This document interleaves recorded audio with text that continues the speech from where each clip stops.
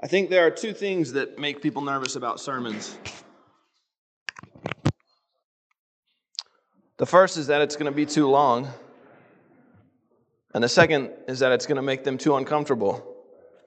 Well, I can assure you this sermon won't take too long, but I can't promise it won't make you uncomfortable.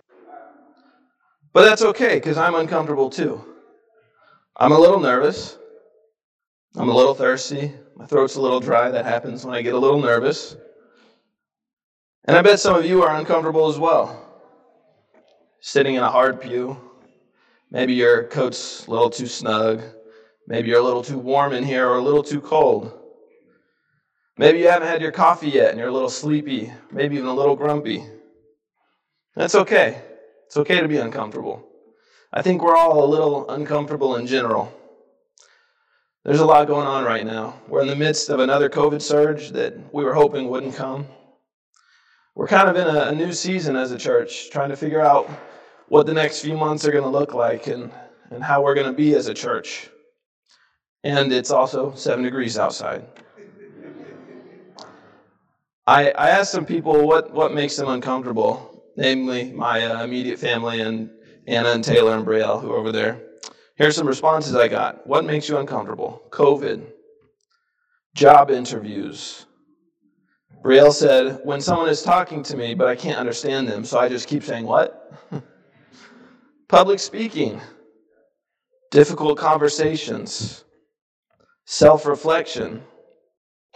Past mistakes. Praying in front of family that aren't Christians. What makes you uncomfortable? Sometimes I worry. I have this fear that I didn't grow as much at Harding as I should have. I was a Bible major, so I learned more. I learned more theology. I learned more about Scripture than I had anywhere else, in church before or in church after. I was surrounded by more Christians than I had ever been around, thousands. But I feel like I worried that I didn't grow at Harding quite as much as I did when I was, say, at Ganderbrook. Now, how could that be possible? I went to chapel every day. I went to multiple Bible classes every day. I went to small groups, prayer groups. I was in a social club that was Christian-based. How could I not have grown as much as I thought I would? Well, I'll tell you why. It's because I was too comfortable. What I needed was to be uncomfortable. And perhaps that's what you need too. Turning your Bibles to Mark chapter 1.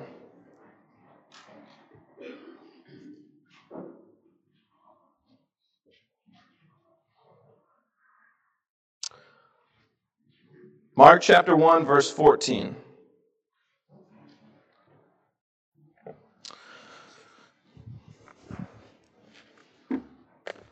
Now after John was arrested, Jesus came into Galilee, proclaiming the gospel of God and saying, the time is fulfilled and the kingdom of God is at hand.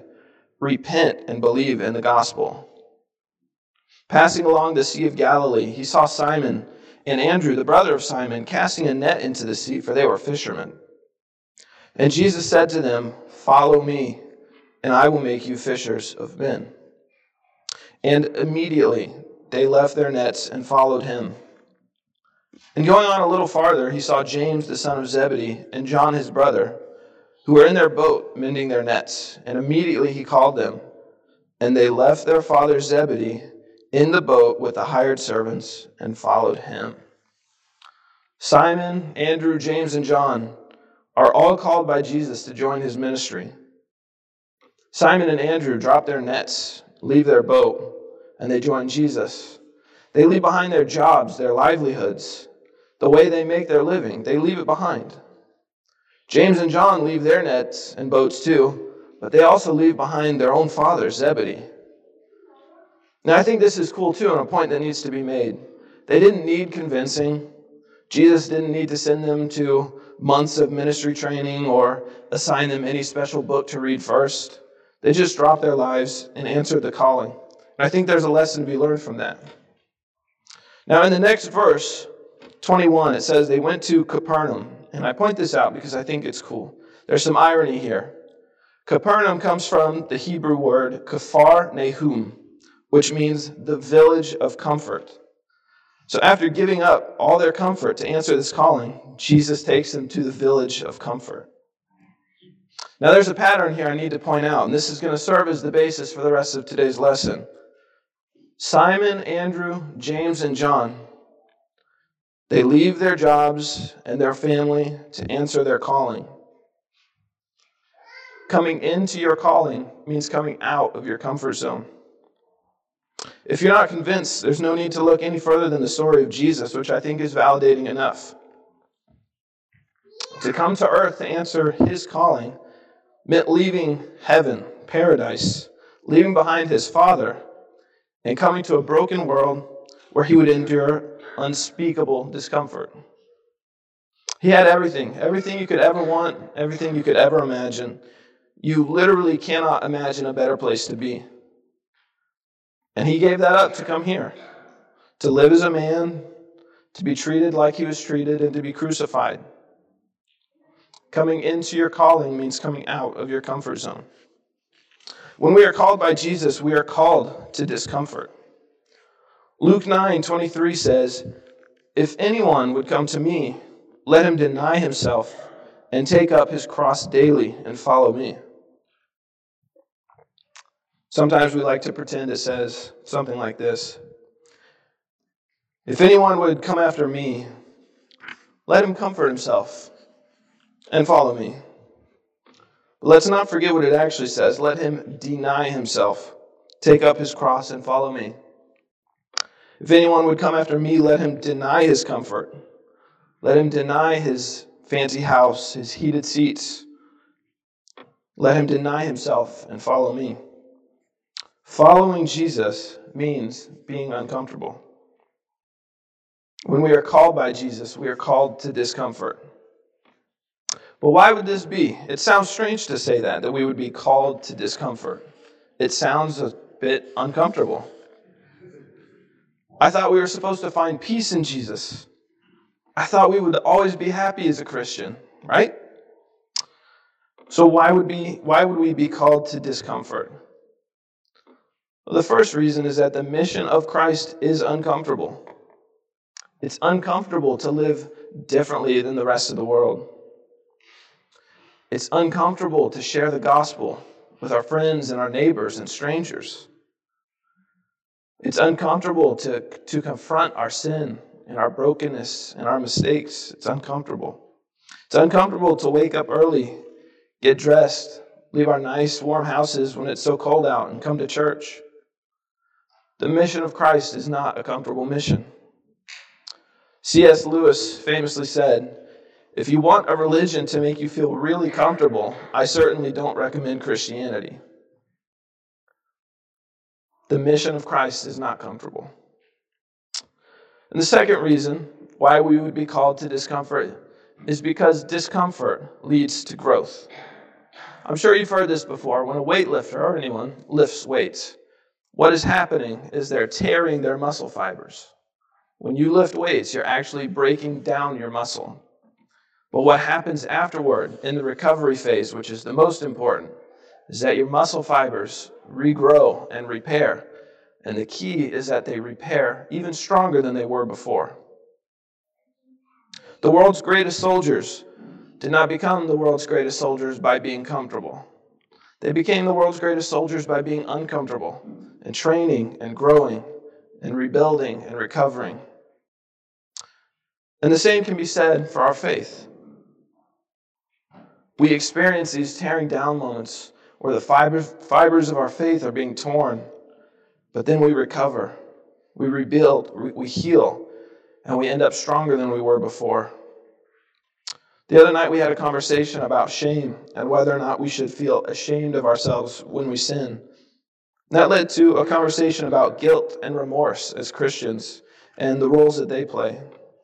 And you know what's really uncomfortable? Guilt and remorse. I'm sure we've all felt it, and if not, we all will feel it. And it's really uncomfortable to deal with.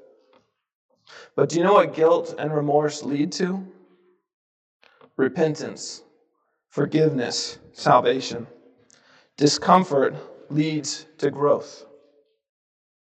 Well, I hope at this point you're at least a little uncomfortable. But it's for a good reason. I mean, I certainly was uncomfortable when I was writing this.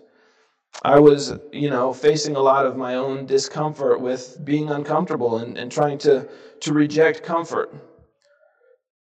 But we love comfort, don't we? We love our heated seats and our remote starts. We love our couches and our TVs. I mean, how many of you have a comfort food?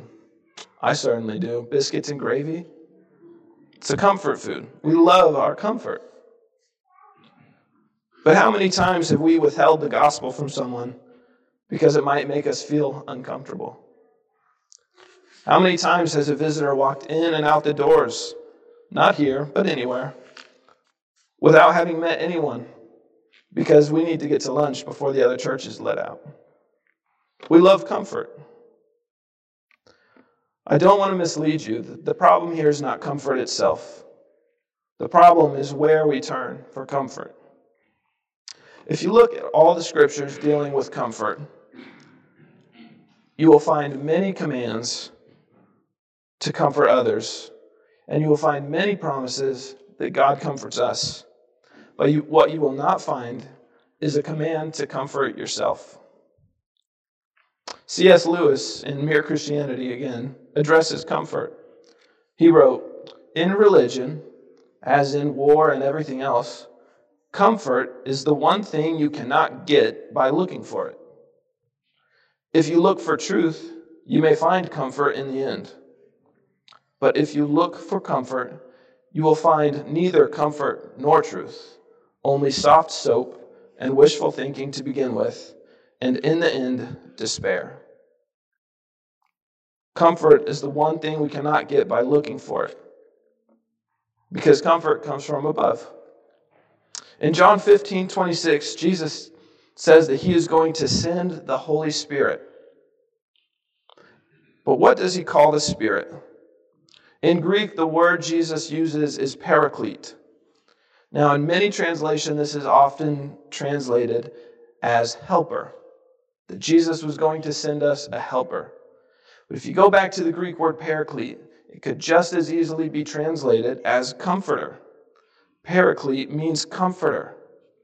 Our comforter comes from above. It's the Spirit of God. So where do we go from here?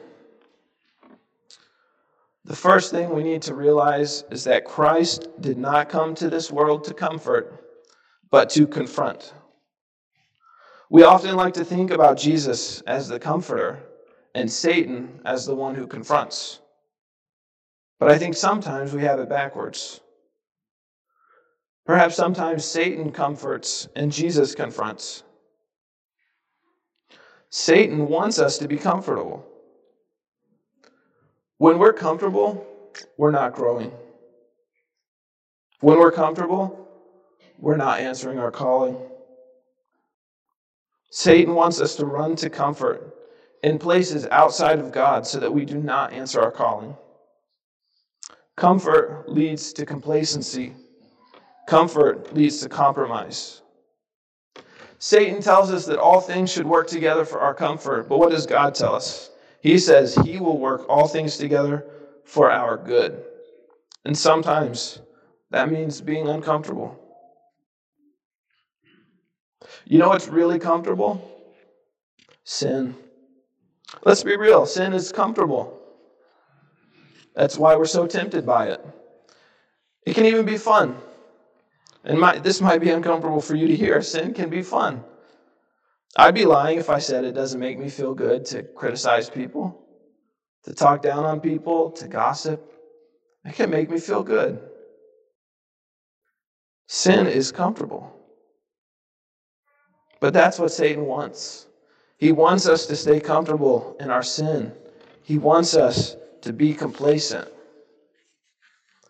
But Jesus came to confront.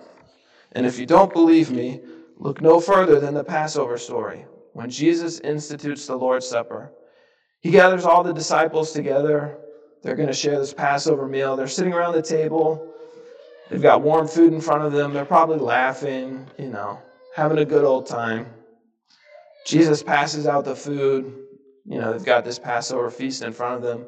And all of a sudden, Jesus says, "Eat my flesh and drink my blood." He takes them out of their discomfort to teach them a lesson and to warn them. Christ did not come to comfort us. He came to confront us, to confront the sin that makes us comfortable. He didn't live and die to make us comfortable. He lived so he could confront and to show us how to be uncomfortable. And he died to give us comfort and salvation. Let's reject the goal of comfort. Don't get me wrong, comfort is not a bad thing. Comfort is something that can be enjoyed and can be found. But if our goal is comfort, then we won't grow. We won't answer our calling. Let's get comfortable with being uncomfortable. Because as long as we are walking this walk and living this life, we will be uncomfortable.